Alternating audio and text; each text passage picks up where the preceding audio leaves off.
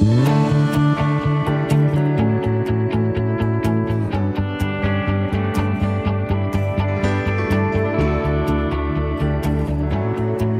season is gone for the Islanders.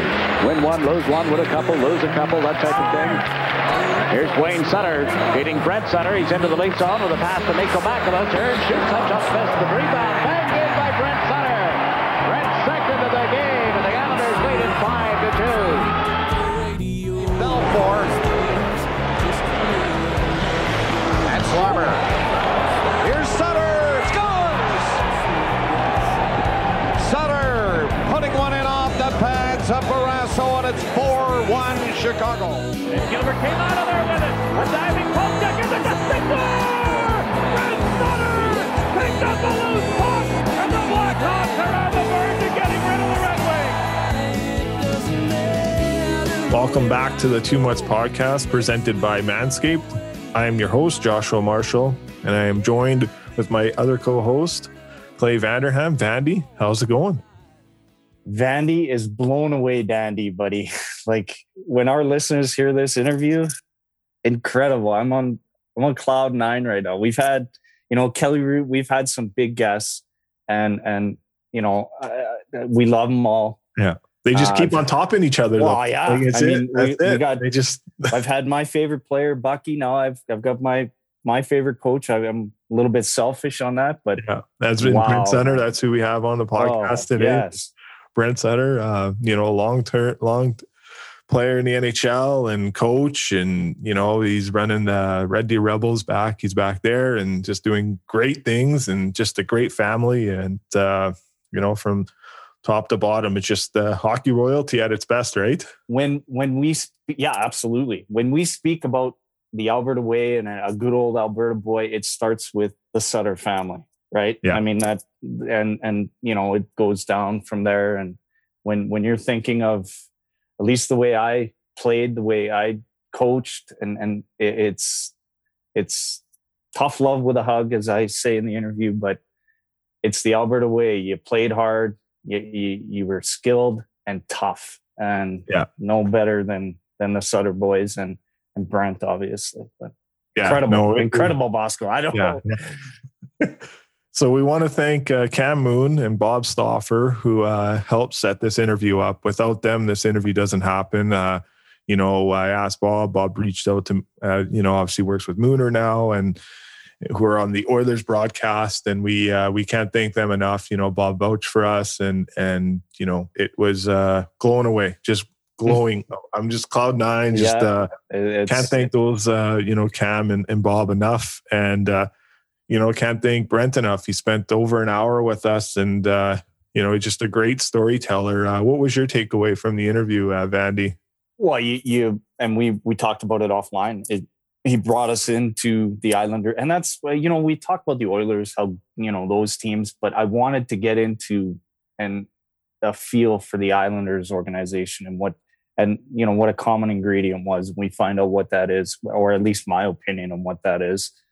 It's, for those that have been involved in the game, probably a no-brainer, but you get to hear it firsthand, and just his route, he's dominated in AJ back in the day. I mean, I remember watching him on Shaw Cable, the Cooperalls, and dominated in the dub, and then played 1,100 games in the NHL, and just an absolute pleasure of a human being as well. And that's the big thing with these podcasts. You get to really know these people as humans, and they're incredible. It's no wonder they're successful.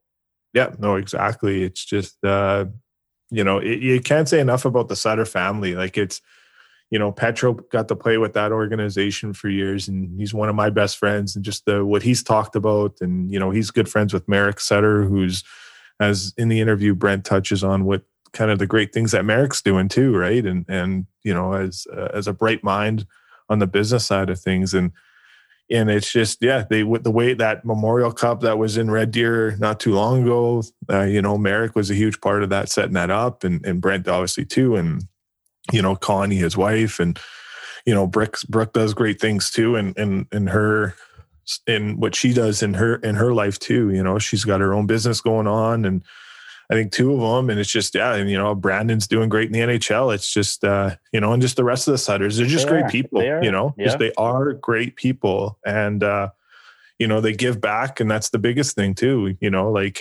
took more than an hour to do this interview with us. And, so I love it. And, this is what we do at the Two Months podcast. We just bring this stuff to you guys. Like, it's a bit different. It might be a bit of a change up, but incredible. I wanted to ask him, who he thought the better Sutter brother was, but we always leave for more, right? Yeah, exactly. We'll get them. Yeah. I'd love to have them all on and just tell stories about when they were kids.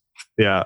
Yeah, no, exactly. So, we touched on the Sutter Foundation towards the end there, and that's something that, whenever they get back online and that going, I'm hoping our podcast can be there and attend and, help sponsor that event and, and be there and be able to, mingle with everyone there and all the Sutters. So we'll figure that out when the time is right. But without further ado, you got one more. Yeah. Congratulations to all those, as I've been calling them, warriors, who I think that the world's longest game wrapped up yesterday. Correct. Yeah. So, yeah. They raised over $1.84 million. Awesome. Unreal. Yeah. That is in the coldest temperatures as possible. And then we're going to get a bit of a warm snap here. It's just Mother Nature was against them, but they weren't against Mother Nature in a way. They just went out and plugged away and smiled. Everything you saw, pictures, when you would follow that Instagram account, people that have gone down, people that have, and thanks for the volunteers too, the men and women, everyone that's donated, everyone that did a great job hosting that event and getting that event off, all the healthcare workers too that, provided, everything that they needed to do with following the COVID rules. And, Brent's sake, Ron McLean said it the best on Hockey Night Canada. I'll take the words. It's a little slice of heaven, right? Yep. Yeah. So, all right, we'll finish with that. We'll throw to our interview with Brent Sutter. Enjoy, everyone. Our next guest played 1,111 NHL games in the regular season. He played 144 games in the playoffs. And he went on to win 2 Stanley Cups with the New York Islanders. He won 3 Canada Cups as a player. And as a head coach, he won the Memorial Cup, the WHL Championship in 2000, 2001 with the Red Deer Rebels. And as a head coach also, he won 2 gold medals in 2005 and 2006 with Team Canada at the World Juniors. We'd like to welcome Brent Sutter to the 2 Months podcast. Brent, how's it going? I'm doing well. Thanks, guys. What a resume. Yeah. Yeah. That resume can go longer. So, but no, we appreciate you coming on. This is definitely an honor for us. So how are things going and how's the family doing? Everyone is most important thing. Everyone is staying safe and healthy. Everyone's doing good. Yeah. All the family, everybody's good. So everything's going okay, considering everything. Yeah, no, exactly. So we had one of your former teammates on with us before, and when I got this interview confirmed, I reached out to him to ask him if we had any funny stories. So we Kelly Rudy gave me this text message. We had Rudy on. So he goes, he's like, ask Brent about the time that him and Connie left for summer, and they left their barbecue on in Long Island. So, yeah, we're lucky we didn't burn the house down. So burnt the barbecue up and a little bit of the railing on the deck, but it was amazing that we never burnt the house down. It's crazy. It was just out on the deck, and good thing we didn't have it sitting against the house. It was sitting against the railing of the deck, and we were lucky. We were very lucky. Yeah, it ran out of propane before it could do anything. Yeah. Good. Crazy. That's awesome. Kelly remembered that. God, I didn't. I wouldn't have remembered that. Kelly's got a memory of an elephant, man. Like, the stuff he brings up. He's a goalie, right? They remember everything. Kelly and I were, our family or our wives spent a lot of time together, and Kelly and I, obviously being teammates and being out west here, we were pretty close. That was a tough day. That was a hard day when Kelly got traded from the island. it was just, we rode to the rink together. We did things a lot together, and it was hard. That was a tough day. And Kelly had a great career. He had a great career. And it's funny, we went back and a long ways. We played junior hockey against each other. Obviously, he played Medicine Hat. I played in Lethbridge, and we both got drafted the same year in the same draft. So yeah, a lot of connections there. I really enjoyed watching Kelly on TV. He played the game. He understands it. He gets it. Just the ins and outs of it, where people haven't played it yet. They talk about things, but their knowledge of actually being a player and being, in the line of fire, they don't understand it, where Kelly and the past players that are on it do. And Kelly does a great job. Yeah, no, he does. I've gotten to know him probably over the last 3 to 4 years here, and obviously the work that he does on the mental health side too is unreal, right, Brent? So yeah, for sure, 100%. Yeah. So we want to thank Cam Moon, obviously, for setting this up, and you guys let him go to the NHL here, and obviously with owning a WHL franchise, your goal is to groom these men and women to go into the next level at times too, right? So talk about your relationship with Cam and what a great guy he is for setting this up, and just a great person as he is just in general. Well, major junior hockey is just number one, it's just not about developing players. It's allowing people to grow inside your organization. And, Mooner, to get this opportunity in his hometown, his team that he cheered for his whole life, it's a dream come true, obviously, right? So I'm obviously very thrilled for him, excited.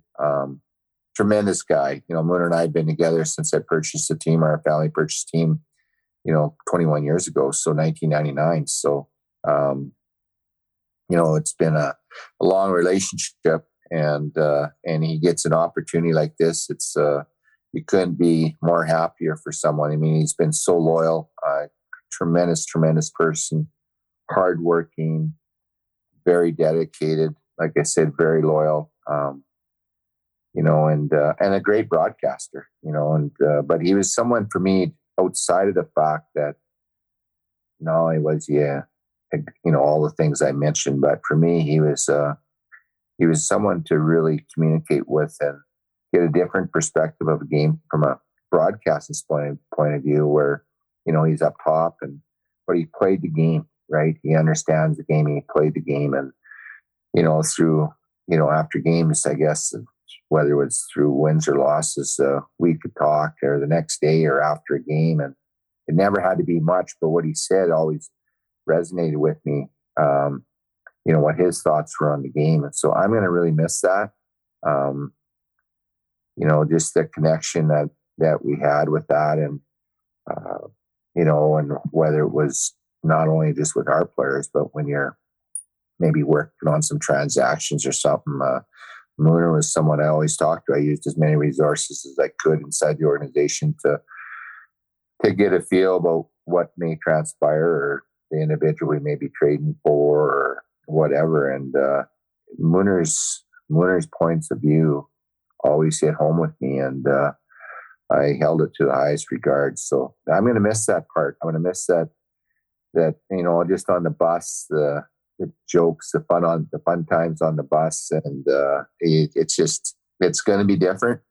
But we will adjust. And yet at the same time, I couldn't be happier for Mooner. And it's going to be a hard person to replace, or a hard role to replace inside the organization. I mean, there's all kinds of broadcasters, but there's a lot of boxes that I want to check off that Mooner checked off. I mean, and not that you're going to be able to check off every box that Mooner was able to do. But we gotta find that right person, and and yet there's no rush. We'll take our time. We're not going to look into this until the summer. We'll get through this year. We have a gentleman that's worked with Mooner, and he's going to do our broadcasting. So for the 24 games we have, and then we'll dig into it once we get into the summer and figure it all out. Yeah. Yeah, his relationship is, and we know Bob. We've had Stopper on too, and those two guys together, it's going to be, we're very fortunate here in Edmonton to have that. And just great words what you said. He's a great person, and he knows the game. And I've gotten the privilege to know a couple alumni in your organization. Alexander Petrovich, was Petrovic, but then we had Turner Elson on too this podcast, and these guys spoke highly of your organization and Mooner. And I want to touch on that with you, Brent, and the culture that you instilled with this organization from top to bottom. Where did that come from? And can you elaborate and bring our listeners into the culture that you have with the Red Deer Rebels? Well, number one, you're not always going to win every year. Major junior hockey is, you go through years where you're having success and years where you got to kind of retool, and it's always a process when you do it. But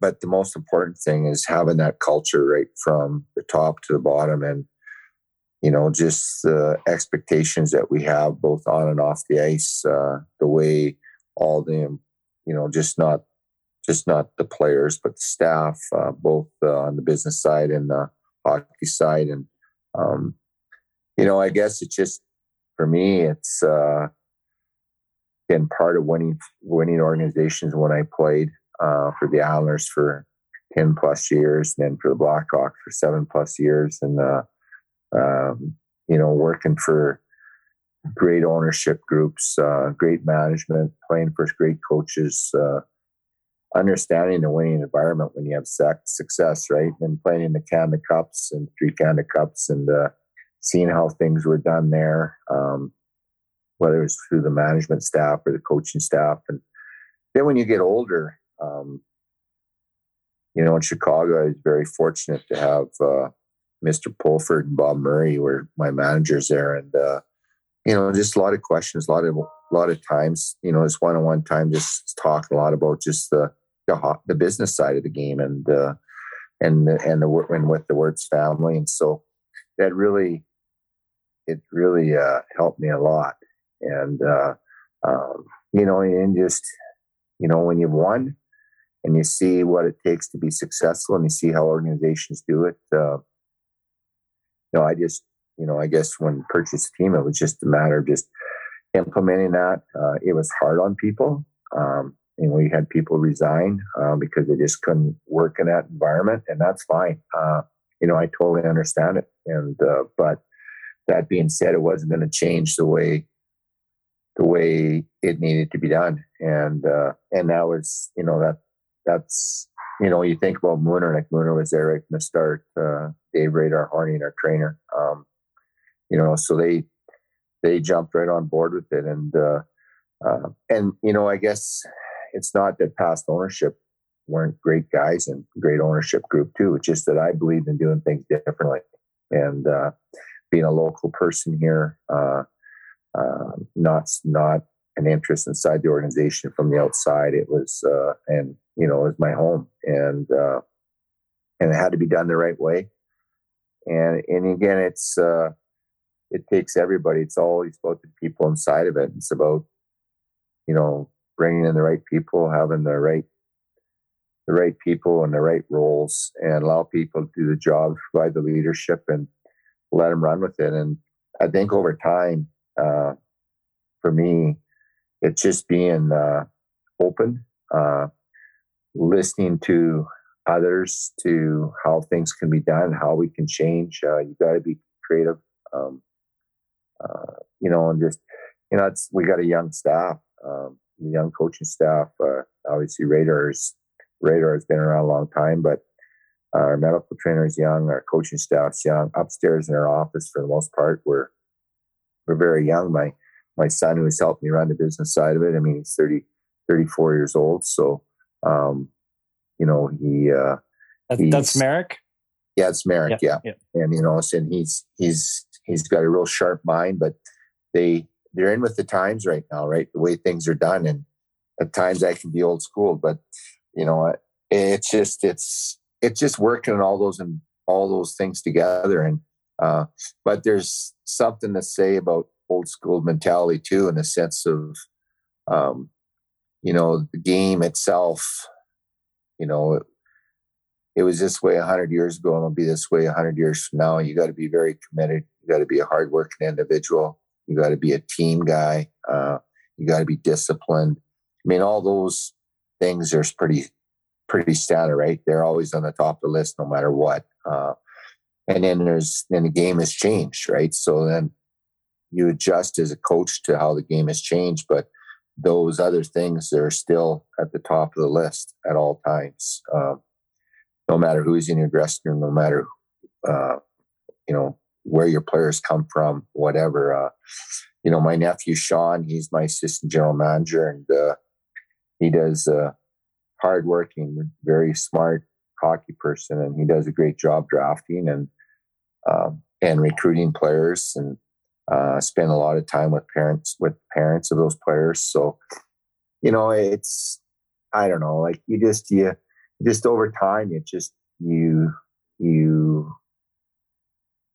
die on the mountain that it can not just be successful on the ice, but being successful off the ice, and not in a sense where everyone knows when they come to Red Deer, this is the way it is. And players love it. I mean, they just adapt, and everyone wants a culture. Everyone wants discipline.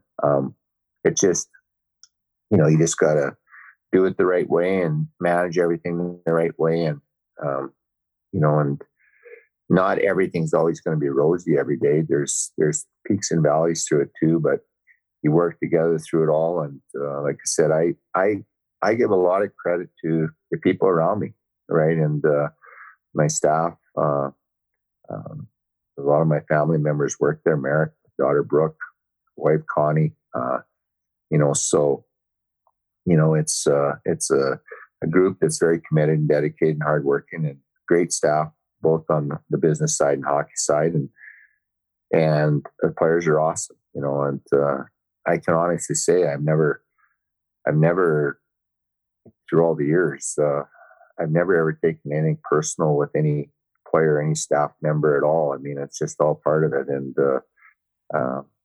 so you just continue to do it, try to do it the right way. And along the way, there's changes, and whether it's with personnel or obviously players change, and the game has changed a lot, right? Even on the business side, it's changed a lot. So you just adjust and adapt and trust the people around you. Yeah, no, exactly. It's, even talking with Petro, numerous conversations with him, he just, holds your guys' organization and your family at high regard, because yes, it's the business side and the player side and the hockey side, but it's the personal side. Like, you guys do such a great job of grooming and making these kids, when they come to you, they're kids, and you make them better as adults when they leave your program, right? And they go on to bigger and better things. Yeah. Well, for sure. I mean, that's just part of it. And the reality of it is that not every player is going to play professional hockey. Yeah. Very small numbers. Few, yeah.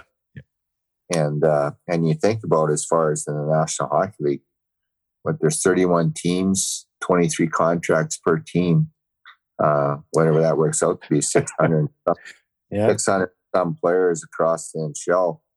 But those players are from all over the world. Yeah. Let's not talk about from Canada or North America, from all over the world, right? So it's tough to play in the NHL. It's the best league in the world, but our job is to get them as prepared as you can, not only from the hockey side of it, getting them to move on to pro hockey, but quite a lot of them are not going to do that, and you got to get them ready for the real world, right? And you want them to be at the best schools they possibly can be at, and getting the best degrees they can have, and that's why we're hard on schooling. Probably for me, it's a sensitive thing, the schooling part of it, because I want to see our kids do really well in school. I don't want to see a kid just want to get just enough to get by. That's, for me, that's unacceptable. Because you don't want to just get by in the world. You want to strive to be the best you can be in. whether it's in the business or the hockey side of it. So, that part is where I dig my heels in pretty good on it, that I want our kids being successful in school. And we got the right people around them to help. And that's a big thing too, it all is that providing the resources, giving the players all the resources they can possibly have to be successful in whatever it may be. And then they got to take it and run with it. And, it's part of our role is to make sure that they do that. Yeah. So they can be successful. Yeah. Accountability. Yeah. Very well said.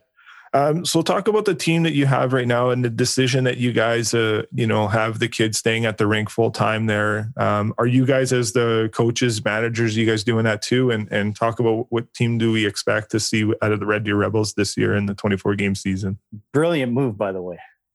Yeah. You know what? It's pretty cool. It's actually, I've had a lot of responses from different people in the hockey circles, general managers, coaches, at different levels, NHL level, junior level, whatever. That is what a great idea to do. And, it's like when these kids when they look back at it 15, 20, 25, 30 years or whatever it's going to be, they're always going to remember this year. Unfortunately, it's through COVID. But we're trying to make the best of a tough situation. And we just felt in Red Deer, our best case scenario was going to be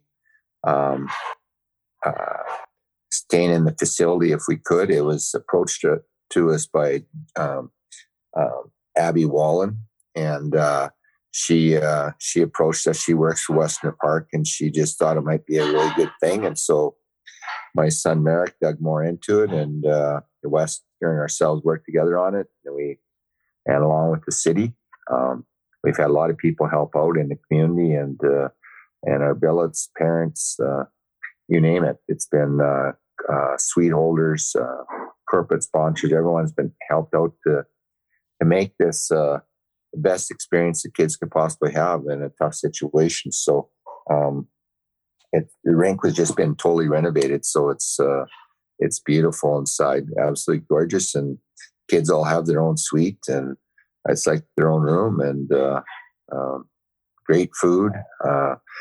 Fed very well. That's really obviously very important.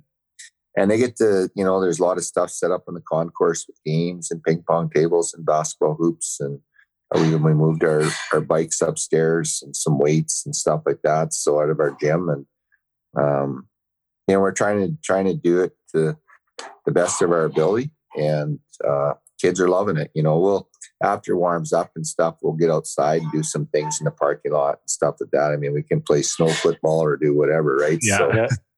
Hey, I've coached junior B kids, so what a better way to keep the ball in line and keep them. Well, you know what? It's really unique. And I give the kids 3 options. I actually asked them, we had a Zoom call one day with them, and I just asked them, said, guys, basically we can do this, this, and this. And it was either the billets, hotels, or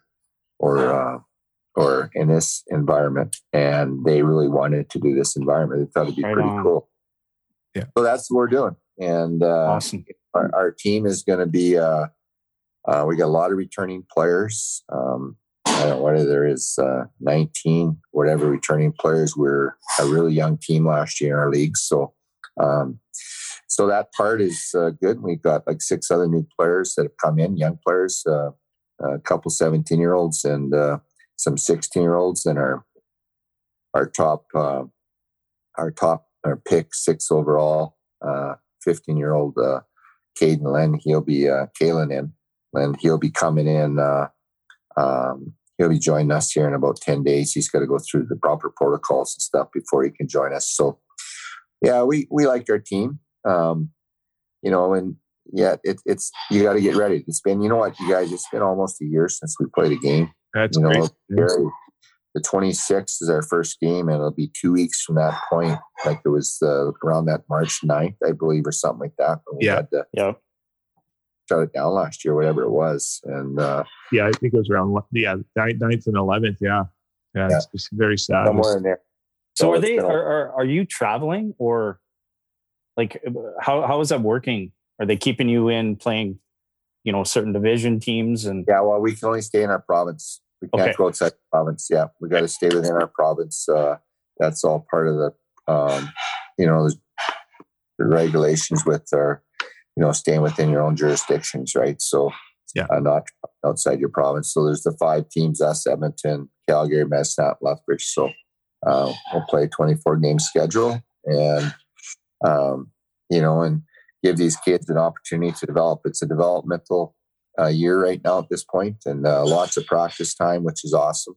And we'll play games on the weekend. So that's just the way the schedule's working. So it's good. It's like I said, it's the best of a tough situation, and it's been a long haul to get to this point. A lot of people have worked extremely hard to get to where we're at today, whether it's the health ministries, the province, people that have worked with them in the league office, just a lot of different people in different organizations. So it's been a lot of work, but we're here now, and we're just got to see how it goes. But hopefully it'll go well.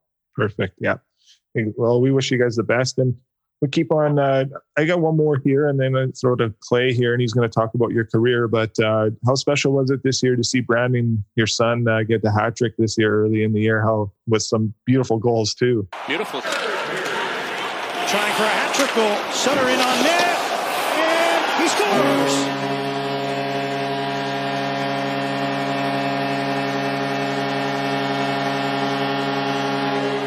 Brandon Sutter, in his 735th career game, has his first career hat trick, and the Canucks lead 7-1.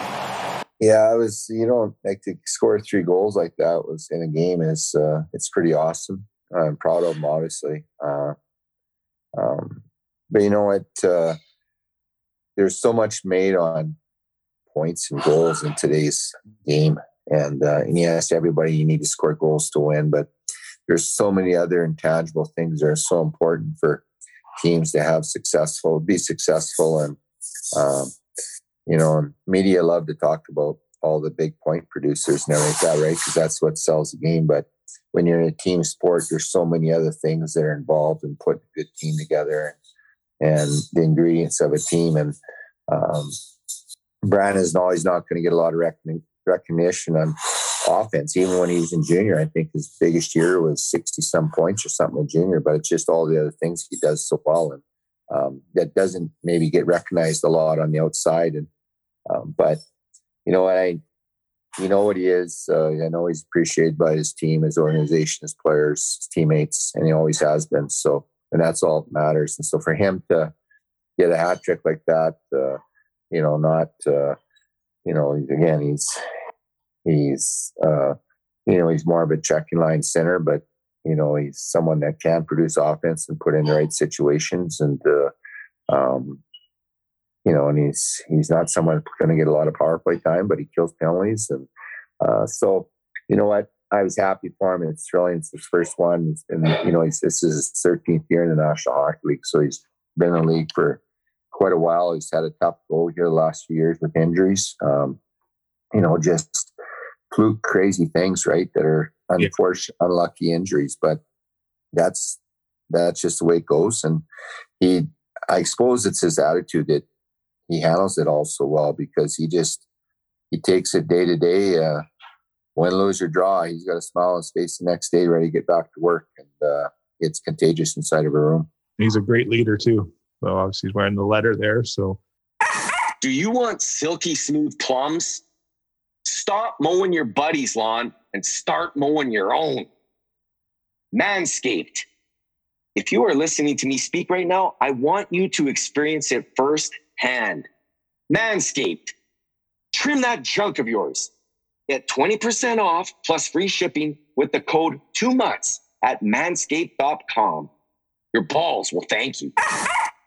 Well, yeah. I mean, we all know, growing up in Alberta watching, I like to take back and kind of go back to minor hockey. I won't go that far. Won't think it that far. But you play AJHL, WHL. You're heading into 1980 into a draft year. Probably probably one of the better drafts the NHL has had. You get drafted first overall to the Islanders. Speak to that. Where, are you attending the draft at that time? Are you? No, actually I wasn't.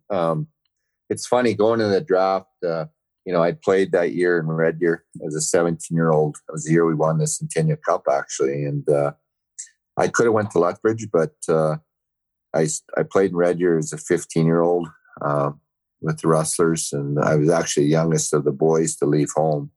And anyway, and I had a full year as being a 15-year-old there. And it was really, I guess, I don't know how to put it, kind of started me off.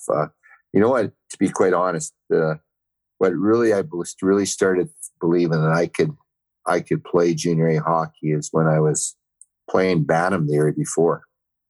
And I got called up to play for the midget team in our, every year you host a tournament, and I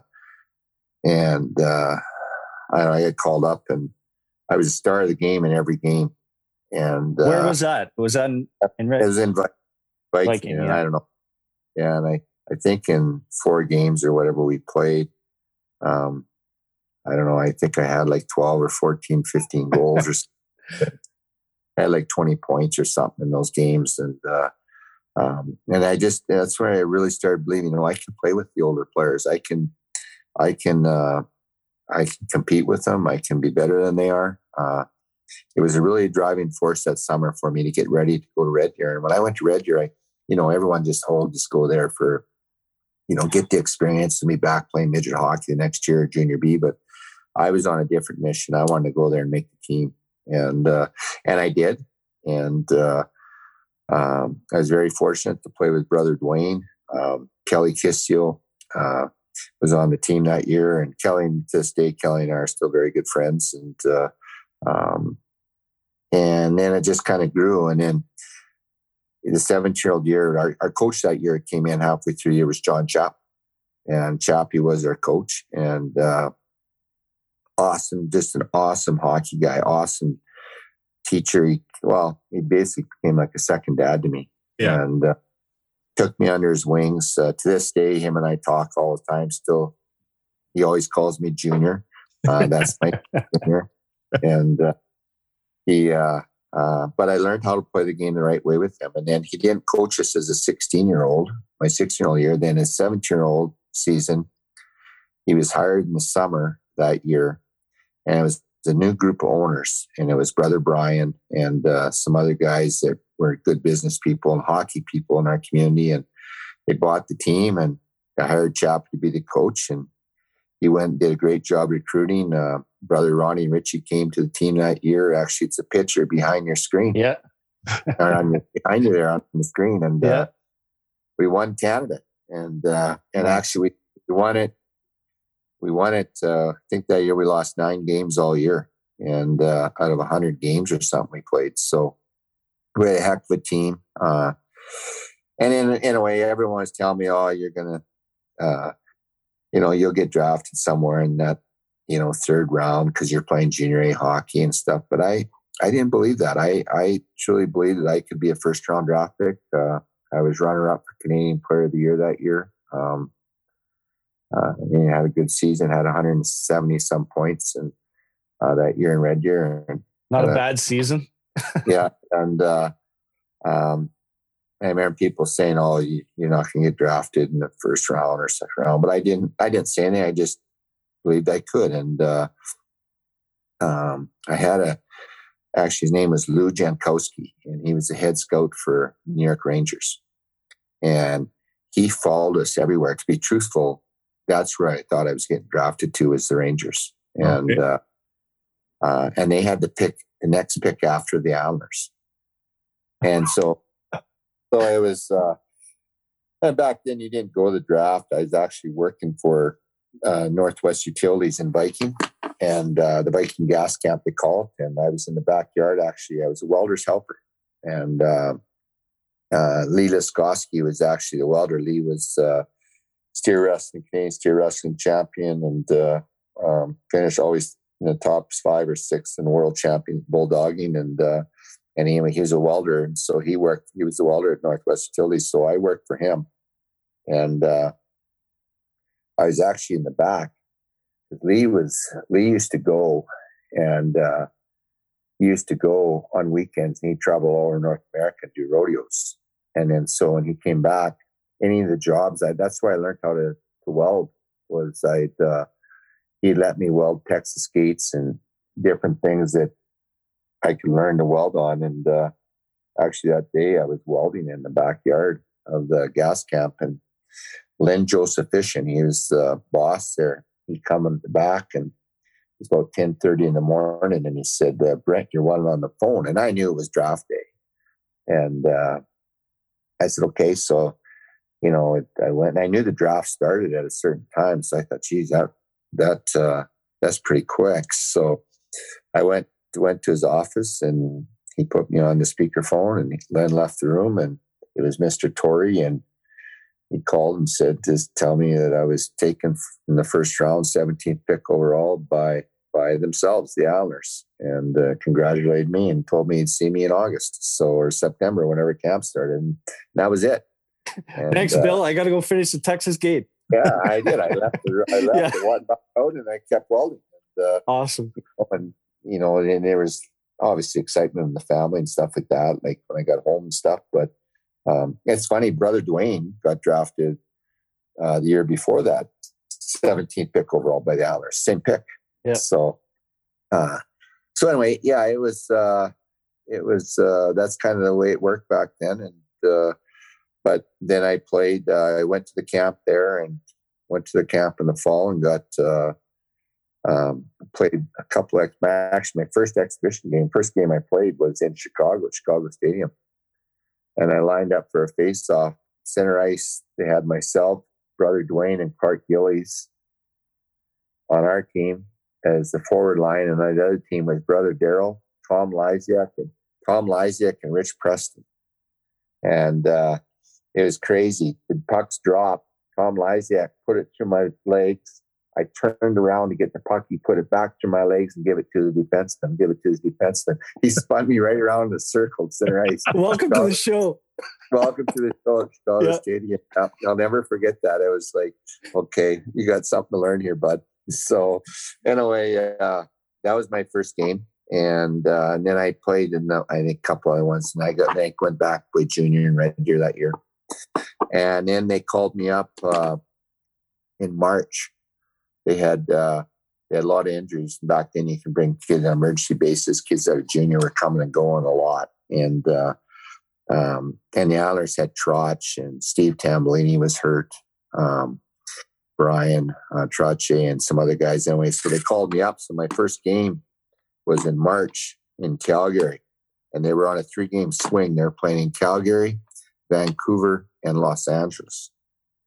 So I'm 18 years of age. So my brother twins, Ronnie and Richie, they drove me up to the game. And we got beat 11-4. Oh, wow. Flames. And after the game, and of course, it's in the old Calgary Corral. And after the game, the dressing rooms are long, narrow dressing rooms. And in the back corner of the dressing room, there was myself, Wayne Merrick, John Tonelli, and Bobby Nystrom were all sitting in the back part of the dressing room. And Al comes in, opens the door, and Al Arbor, a coach, and he's got the glasses on, right? And he's pushing his glasses up against his forehead, and he's walking back. And Al's like a 6-foot guy, 6'1", but his shoulders are about 4 feet wide. And he's a real strong, big guy. And he's walking through the dressing room, not a word's being said, and he walked back and he stands right there. And I think he's staring at me, right? I'm like, oh, Jesus. And my first game, and he looks at me, and he spins and looks at Wayne Merrick, John Tonelli, and Bobby Nystrom, and he goes, "You 3 assholes," and turns around and walks out of the room. Well, the 3 of them were -7 that night. Oh. So it was like, that was my first experience of a National Hockey League real game. and a regular season game. And then we went on and played in Vancouver, and we won 5-2 there. And I got a goal and assist. And then we went to LA, and we won 2-1 there. And I assisted on the first goal and scored the game winner late in the game, and we won 2-1. And then I got sent back to junior. And never forget Al coming in the dressing room after that game and come in, and he said, congratulating us and good game, guys, and everything. And he says, but I got some sad news for you. And they're like, what happened? They're like, we got to send Brent back to Lethbridge. So anyway, so I went back to Lethbridge and finished the year there. And then I got called up. That was their second Stanley Cup run. And I got called up, and I was on the Black Aces. That was a great experience. I got to see a lot of playoff games, traveled with the team. Kelly Rudy was part of the group. Kelly and I were through the Black Aces, and there was like 4 of us. And Gary Howitt was another guy, John Potvin. So it was fun. We got to practice, and then after on game days and stuff like that, we played 3-on-3 on the ice. And after Lauren Henning was an assistant coach, and he'd come out and play with us. And so it was a great experience to see all that. And then the following year, went back to training camp, and actually had a really good camp. I was disappointed to be sent back that year. It was I led the team in scoring in exhibition, played every exhibition game, played 12 games, had 15, 16 points or something like that, and got sent back. But that being said, Mr. Torrey was awesome. He just, he told me that, he wanted to be loyal to the group that had just won Stanley Cup, and that for me to go back and have a good, start off good and have a good season. So I went back there, and then that was the first year actually that there's the World Junior team that they were taking. They named Dave King was the head coach, and I don't know how it unfolded. Anyway, they called me in early December, and that's just wanted me to play on the team and stuff, and that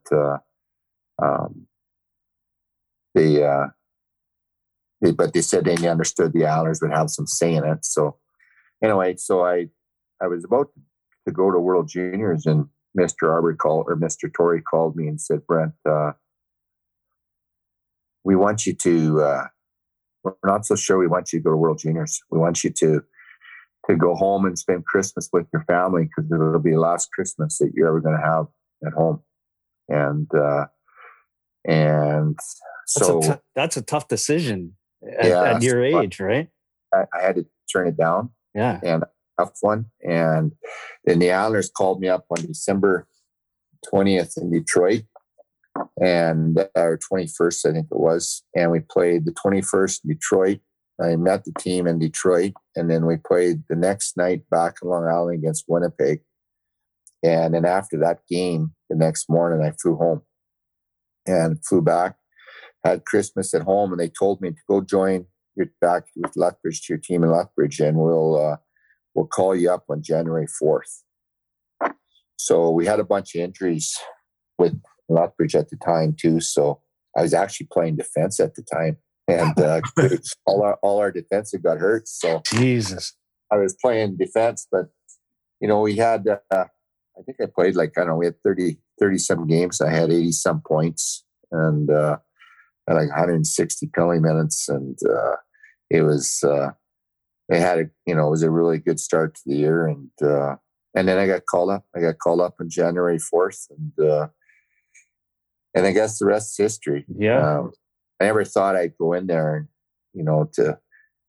I don't know. I think I had 41 points in 41 games or something like that, and I led the team in penalty minutes. Love it, the Alberta way. I love it. I just never, I never expect, but Al put me in great position. And then I guess the rest is kind of history. That's kind of how it all kicked off. And I had 12 straight 20-goal seasons, and I would have never thought that you could accomplish that at the NHL level, right? And but again, it's about the players you played around or played with, the teams. I mean, obviously, I played on great teams there. Speak to those teams. I mean, we're Edmontonians, Oiler fans. We know obviously the history, but speak to the Islanders and how good they were. And I don't think a lot of our listeners might not know, the battles you had with Edmonton. But what do you think was the common ingredient? You've heard the stories of Gretzky and Curry and Mess and all those guys. You guys, I mean, Clark Gillies, Dennis Potvin, Mike Bossy. I mean, just legends in the game, right? What turned that? Actually, what it's funny with the Islanders. It was the year before. It was the first year they won the Stanley Cup. They were a big, strong, tough team, right? And obviously with some great talent on it. And but they just seemed to always just get there, but not quite. And they got beat in best of 3 against Toronto Maple Leafs. Larry McDonald scored the overtime winner in Game 3 and knocked them out in the first round. I believe that was the year before they won the first Stanley Cup. But in a way, they had. It was actually a game in Boston that they realized how tough they were and how good they can be. Both benches emptied, and they had a big brawl. Oh, wow. Sutter moved it in on Cheevers. Cheevers skates over to the corner. Here's Milbury and Sutter. Well, they were joined before. And Jonathan has somebody, Lorimer. And the bench is empty, of course. The period has ended. Jonathan and Lorimer flailing away. That's the rugged battle.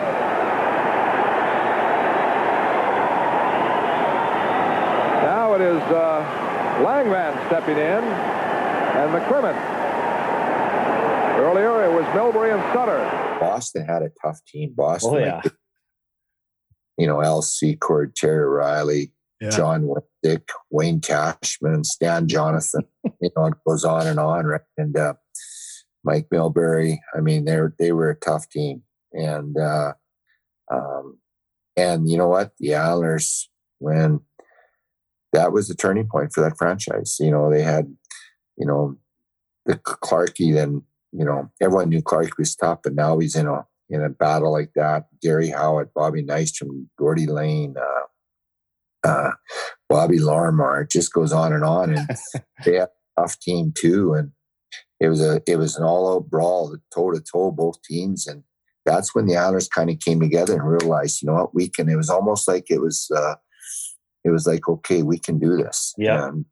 And it took them to a whole different level, and of course they had Trotch and Boss and Dennis, Potsy and Butchie, and they had obviously great players too. And not the other guys they were all really good players. Like when I went there, I was just in awe with all those guys, right? Because they were big boys and can play and they're tough, and they treated me so well. And to a man, they were awesome. And you learned how to be I always felt I was a good teammate, and but that was a whole different level, right? And you learned how to be a pro, and you learned it on a winning team. But that kind of kicked the Islanders off and got them going, and our fourth Stanley Cup, our third Stanley Cup actually, it was the first year that I played where I got called up in January, and I was playing regular, playing power play, killing some penalties, and I'm 19 years old and doing all this, going to NHL and getting these opportunities was unbelievable. Though we get into game 1, I believe it was, against the Rangers, and I'm the last man coming out of the zone with the puck, and I try to make a one-on-one play against a guy by the name of Rob McClanahan. Rob played for the U.S. Olympic team, and we're playing the Rangers, of course, our number one rivalry. Well, he strips me of the puck and he goes in and scores on Smitty. Oh no! I was so pissed off at Smitty.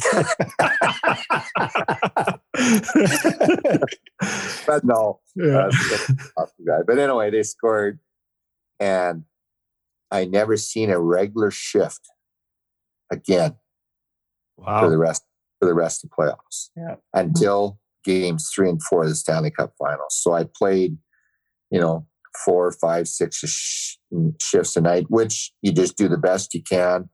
Back in the day, though, you're playing at the fourth line. The fourth line back in the day had 3 heavies on it. Yeah. So heavyweights, right? So here's me out there against these guys that are 220 pounds, and I'm 175 pounds soaking wet. And it was just like, holy shit. But it was a great learning tool for me. And great. And as much as the time he didn't like it, I understood it. I mean, the players used to always come up to me like, what's going on? Like, why we're better players. Like, why aren't you playing? I'm like, I don't know. But I just, and Al never talked to me, never said a word to me. Yeah. And then he got into playing the Vancouver Canucks in the finals. Game 1, I didn't play much. Game 2, we're up like 5-2 or something like that, or whatever the score was, 5-3. I can't remember. And it was halfway through the second period, about halfway through the game. Al put me on the ice and took Trotch off to take a face off in the offensive zone. I was like, well, what's this all about? I mean, here's our best centerman, and I'm taking him off the ice in game 2 of the Stanley Cup Finals. But it was just a message. And you know what? I played a lot the rest of that game. And then we go and we win it. We go to game 3 in the Vancouver in the Stanley Cup Finals, and puts me in the starting lineup. And anyway, I ended up being a star of the game that night. And in game 3, and then in game 4, we win the game. And anyway, we're all celebrating, right? You win the Stanley Cup, right? You're in the dressing room. Yeah. They celebrate, and Jim Pickard, our equipment manager, comes in, and Al's nickname was Radar. So we all get champagne going, beer going in the dressing room and stuff like that. And he comes in and says that my nickname was Pup because brother Dwayne's name was Dog. Yeah. And so I went there. They were calling him Dog, so they just called me Pup. So he's like, "Hey, Pup, Radar wants to see you outside the locker room." I'm like, "What? Like, we're in here. We just won the Stanley Cup. What does coach want to tell? Why isn't he in there? In the his business room?" never ends. Yeah. It's like, why is he in his room drinking champagne and drinking beer and little what's. So anyway, he takes me out of the Pacific Coliseum, takes me out of the dressing room, stand in the hallway there, or in the underneath the stands, and he's standing there and big broad shoulders, and he comes up, and I come out of the dressing room and I walk over towards him, and he comes up to me and he grabs me right here underneath my collar and twists it. I'm like, Jesus Christ, like what's going on? I'm scared shitless, right? Yeah. Like, you're head coach. And he grabs me, he looks at me and goes, "What did you learn from all this?" And I'm like, I don't know. We just won the Stanley Cup. Like, what do you say, right? Yeah. And he goes, "Well, I'll tell you what you learned. I just made you one of the mentally toughest players in the National Hockey League, and you're going to have a long, long career, son." And he turned around and walked away. And I was like, whoa. And that stuck.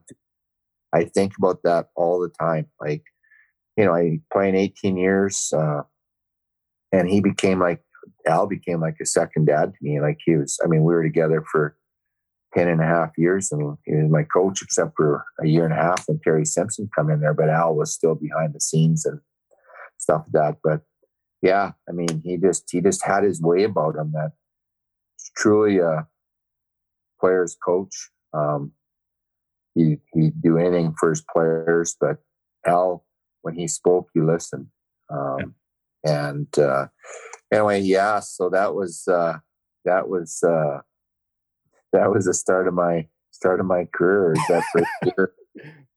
And yeah, and I, honest to God, that to this day still sticks to me. Like I keep feeling his big hands around my throat all the time. He shook your hand, so he shook your elbow. Yeah. And of course his glasses. He always wore the glasses. So he was. Anyway, he was not only a tremendous coach, but he also a tremendous human being. Yeah, Kelly Rudy said the same when we had him on. Just an unreal person. And he always talks about him, right? It just the importance of Al Arbor as a person and a coach? Well, when I got traded from the Islanders to Chicago, we talked about it the year before at the trade deadline, Bill and I. There was a huge ownership change going on there, and Bill figured that he was going to be moving on, which he did. He ended up going to be president of the Florida Panthers, the expansion team. And so we talked about the trade deadline, and I thought there was a chance I was going to be traded then, and I didn't get traded. And anyway, we had the Canada Cup in '91 and went to the Canada Cup and played in that. Bill came into Montreal, met me there after a game, and we talked. And then he said, well, maybe we should work on renegotiating a new contract. I said, fine. And I was good with that too. So he said, maybe this ownership thing will get straightened out. So we were leading, going down that path, and I was doing it myself, and him and I were just always working through it. And then Bill lost his assistant secretary.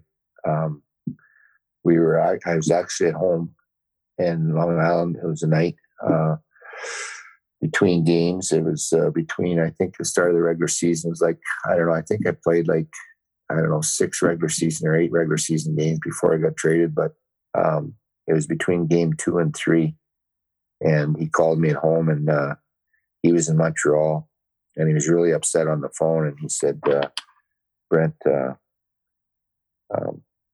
my village assistant had passed away that day in the office. He just said, Brent, can we meet the next day or so? And I said, yeah. And so we met, and he said, you know what, Brent, this isn't going to turn out the way you or I would want it to. I'm going to be moving on. It's been a tough few days. I think it just kind of hit him that, the reality of this all is that we are going to have an ownership change, and he was going to be moving on to Florida. And, I just think through the death of his assistant, and he just sat back and really looked back on things. And I was the last link to the Stanley Cup there, so that was hard.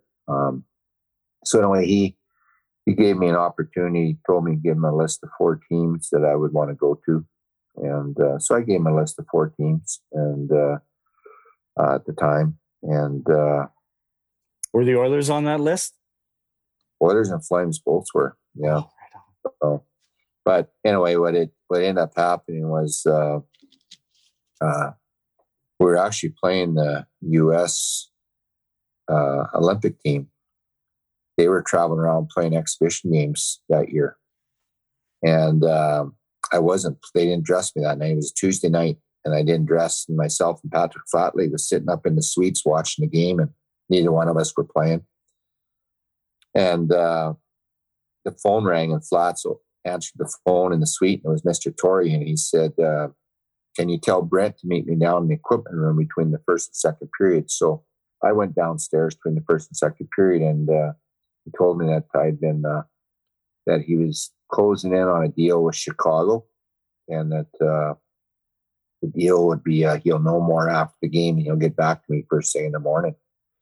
And I guess I found out the reason why it was held up, because Mr. Wirtz, Bill Wirtz, time was going in to have surgery that evening in the hospital. So so they had to wait till the morning to get confirmation from him to do the deal. So then I woke up in the morning and it was in the newspaper that I'd been traded to Chicago, and went to the rink, and Bill called me down to his office. I was a lot of times I was one of the first ones at the rink, and so I went down to Bill's office, and he told me what happened. And it was a very emotional meeting, and then he told me to go in to see Al. Now, so I go in to see Al, and Al's got a long, narrow office, and at the end of his office is a big desk with a big wall unit behind it, dark oak, cherry oak, all furniture. And he had this huge high back chair. Well, his chair is turned, and the only lights in his office that were on were the 2 pot lights close to his wall unit above his desk. And I go in there, and all I can see is the back of his chair and the top part of his head, the back of his head. He's got to turn around facing his wall unit behind his desk. And so I come in and I sit down, and I went, Al? He didn't answer me. I went, Radar? He didn't answer me. And he turned around and he was just a mess. He was very upset. Of course, then I break down because I'm seeing him like that. Yeah. And he just looks at me and he goes, Brent, like, this is it. It's over. Our Stanley Cup years are done. And you were the last link to it, and it's finished. It's the Islanders. So it's over. And the dynasty is done, officially done now. And with our roster. So that was a tough day. But you know what? When it gets back to your original question there about talking about, the rivalry between the Islanders and the Oilers, obviously the Oilers had phenomenal players. I got an opportunity to play with, in 3 Canada Cups with Gretz and Mess and Paul, Andy. I had an opportunity to play with Grant when he was playing the Canada Cup, Kevin Lowe. So I had an opportunity to play a lot of their great players and got to play the 84 Stanley Cup with Slats was the coach. So, and I had played against Mark, obviously playing junior A when he played in St. Albert. And, they were great players, but phenomenal people too. And to this day, I learned a lot from all those guys, being teammates with them and in the Canada Cups and then obviously playing against them. But it was their time, right? The Islanders were starting to age.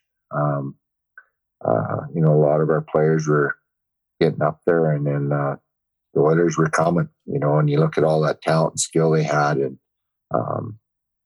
the year before when we beat them 4 straight, we knew that they were going to be a team reckoned for. Yeah. And they were going to be a good team for a long time because they had so many great players and they were young and enthusiastic and perfect coach for them in Slats. So, and I'll never forget Wayne. I think it was Wayne that said this actually, that when he says how first thing that he learned about what it was going to take to be a Stanley Cup champion was he walked by our dressing room after we won Game 4 of the Stanley Cup Finals the year before, which was the 4th Stanley Cup the Islanders won in a row. And we're all in the dressing room celebrating with ice bags all over us. Yeah. And they're walking out, out to their bus. So, and that's just what Stanley Cup hockey is about, right? That's what playoff hockey is. And sacrifice, huge commitment by everybody. You got to throw yourself all into it. And the Oilers learned that. And they went had a dynasty of their own too. So, 2 great organizations, 2 great teams, and bunch of great people. I think, the common ingredient, the character is comes to mind for me. Yeah, character in both teams, great guys in both teams, great coaching staff, great organizations. And of course, being from Alberta, right, and even though you're competing against them, playing against them, stuff like that, you knew everybody at home in Viking was cheering for the Oilers. Yeah. And, but, that's it. And just, the game of hockey is a small world, right? And a lot of great people in it, and great.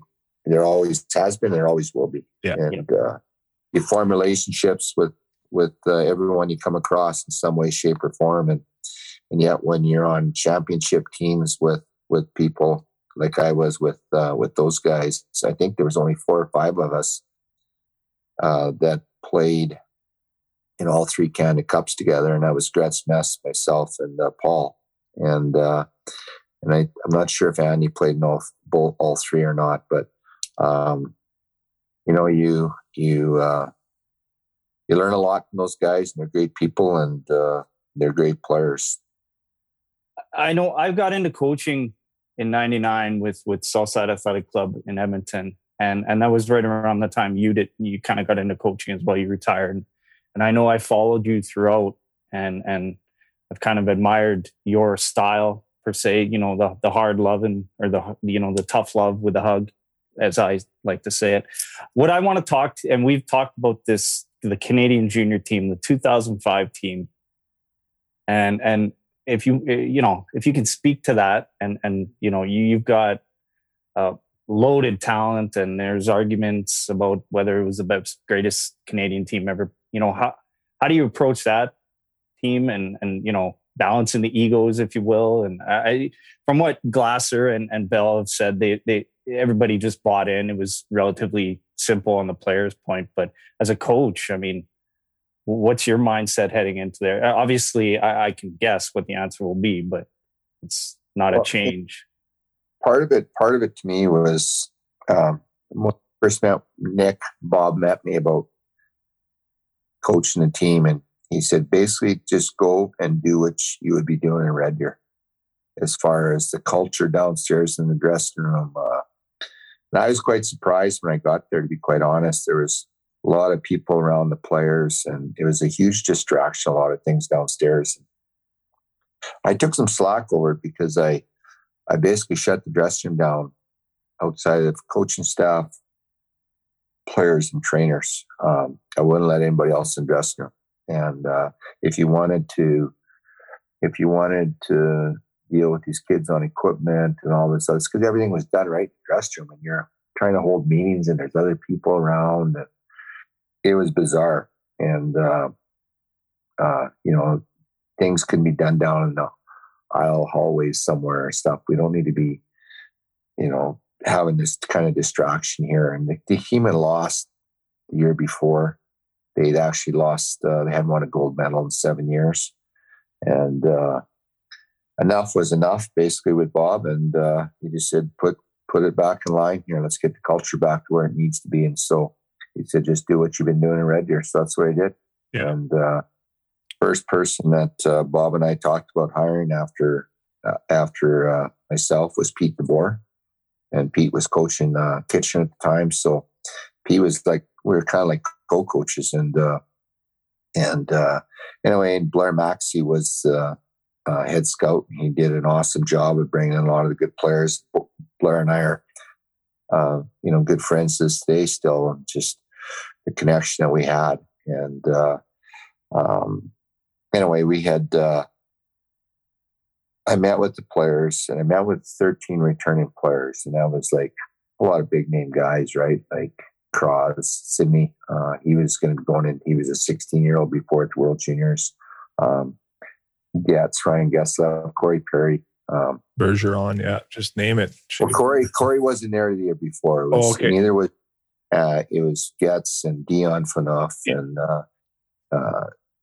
Brent Seabrook, and it was just on and on. There was 13 returning players. So I met with them. And I said, guys, this can either go two ways. You guys are willing to buy into what we want to do here, and you guys, you want to get back, you want to win a gold. Like, you got to redeem yourselves here. We got to get going. We want to be this team that plays a certain way, loaded with talent. And I will argue and say it's not arguably the best team. It was the best team that ever played. Yeah, and you look at all those players, right?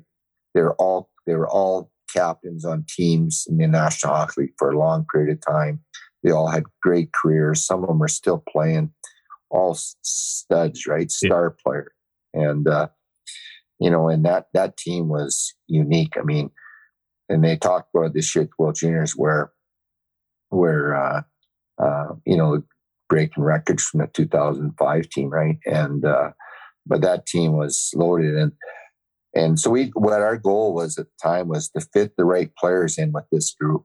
It didn't have to be necessarily guys that were, hey, then and day had to let some guys go in our final cuts that were leading scorers in their leagues. Yeah. But looking to build a team. And the goaltending, Glassy was our goalie that year, and him and Boschman from Prince Albert. And neither one of those goalies were invited to our camp in the fall. And what we were looking for was we figured we'd have a really good team. We thought we had to play a certain way. If everyone parked their egos at the door and everyone just bought into how we want to play, we'd have lots of success. We're looking for a goaltender who can stop no more than 15 to 20 shots in a game, because we wouldn't be giving up any more shots than that because we'd have the puck a lot. So we needed a goalie that was very mentally strong. So we took the two best goalies in the country that were off the two best defensive teams in the country. Yeah. And both very good teams in Kootenay and PA that year. And so we just, that's how we added our team. That's how we went about it. And we, the kids were very driven. To be quite honest, it wasn't so much about, we wanted to play a certain way. We knew the players would play that way.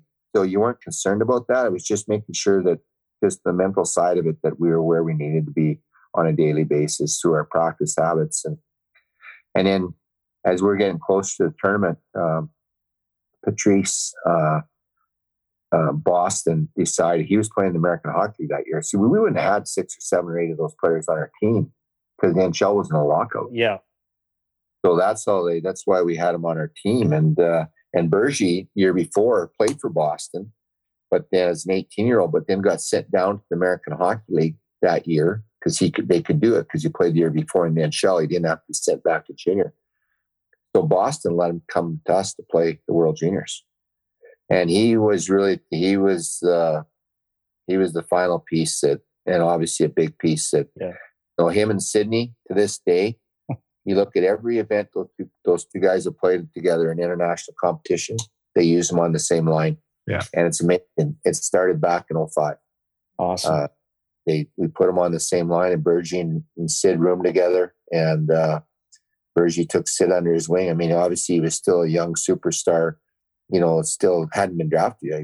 He was 17 years of age, but their work habits and practice, and they treated every practice was like a game to them, and they took it very seriously. And you know what, it was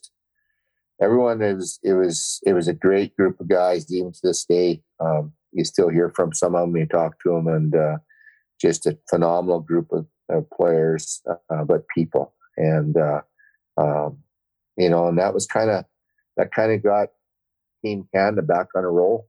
They won five gold medals after that, and the first 4 were all related, almost similar to the as far as Pete didn't come back for the second one, but then Craig Hartsburg came in. Yeah. And then Hartsy was my assistant coach that year, him and Clement Jodian. And the first year was Jimmy Halton and Pete, and then it was Hartsy and Clement. And then I didn't come back the next year. I stepped away from it, and it was just a lot to be away 2 years in a row away from your own team in Red Deer. And Hartsy did it, and he won two gold medals in a row after, and then he stepped away from it. And then Pat quit on it in Ottawa in 2009. Yeah. So anyway, that was kind of but the culture had changed, and they just kind of followed that lead. And so, I mean, it's something that you're proud of. It's something that you knew that needed to be a lot of hard work put into it. But again, it had a lot to do with the people around it, right? Great people. And Bob was unbelievable, awesome. To this day, I owe Bob a lot because he gave me that opportunity, and we had success with it. And I learned a lot through Bob through all that, because it was almost similar. It's crazy, when I went to New Jersey to coach in New Jersey, Lou and Bob are similar in a lot of ways. They really want you to think through things and look at all angles before you make a decision. Never make a reactionary decision on your feelings at the time. Think it through, settle down, let things work out. And then, when you have time, use time to your advantage. And you think better that way. And you, more often than not, you'll end up making the right decision by giving it time and thinking it through. And they're both very, very good in that, on their leadership on that part. Yeah. Oh, very well said. Final one for me. Petro always talks about the Sutter Fund, the golf tournament you guys put on. Obviously, this year would have been the 25th year, from what I understand, but COVID kind of had a say in that. But if you can provide any updates, I know you might not be able to, because everything what is true now might not be true 10 minutes from now with COVID. So, but any update for the tournament this summer, if there will be one, if things get better? Not at this time. There's not. No, to be quite honest, we haven't had a meeting on it in quite some time. It's just with everything involved, right? And we're hoping so. But again, it's a golf tournament's not much fun if you can't have your sponsors involved and everybody involved, especially the 25th year. Yeah. We want to make sure when we do it the right way. Yeah. So I guess we're just still at the mercy of where our life's going to be come middle of summer, right? So we'll just see how it unfolds. And the committee do a great job. They'll, we can make things happen fairly quickly if we ever get the green light. But at this point in time, we're not sure what's happening. Okay. All right. Well, we thank you so much, Brent. This is a true pleasure, and just one of the best interviews we've done, and we've done quite a few, and not to put anyone that we've had on before down or anything like that. It's just, you're part of hockey royalty, you and your family, and we wish you and your family and the Rebels organization continued success in 2021 here. Right. Awesome. Thanks, guys. Thanks for having me on. Thank you. Cool. Thanks, Brent. Take care. All the best.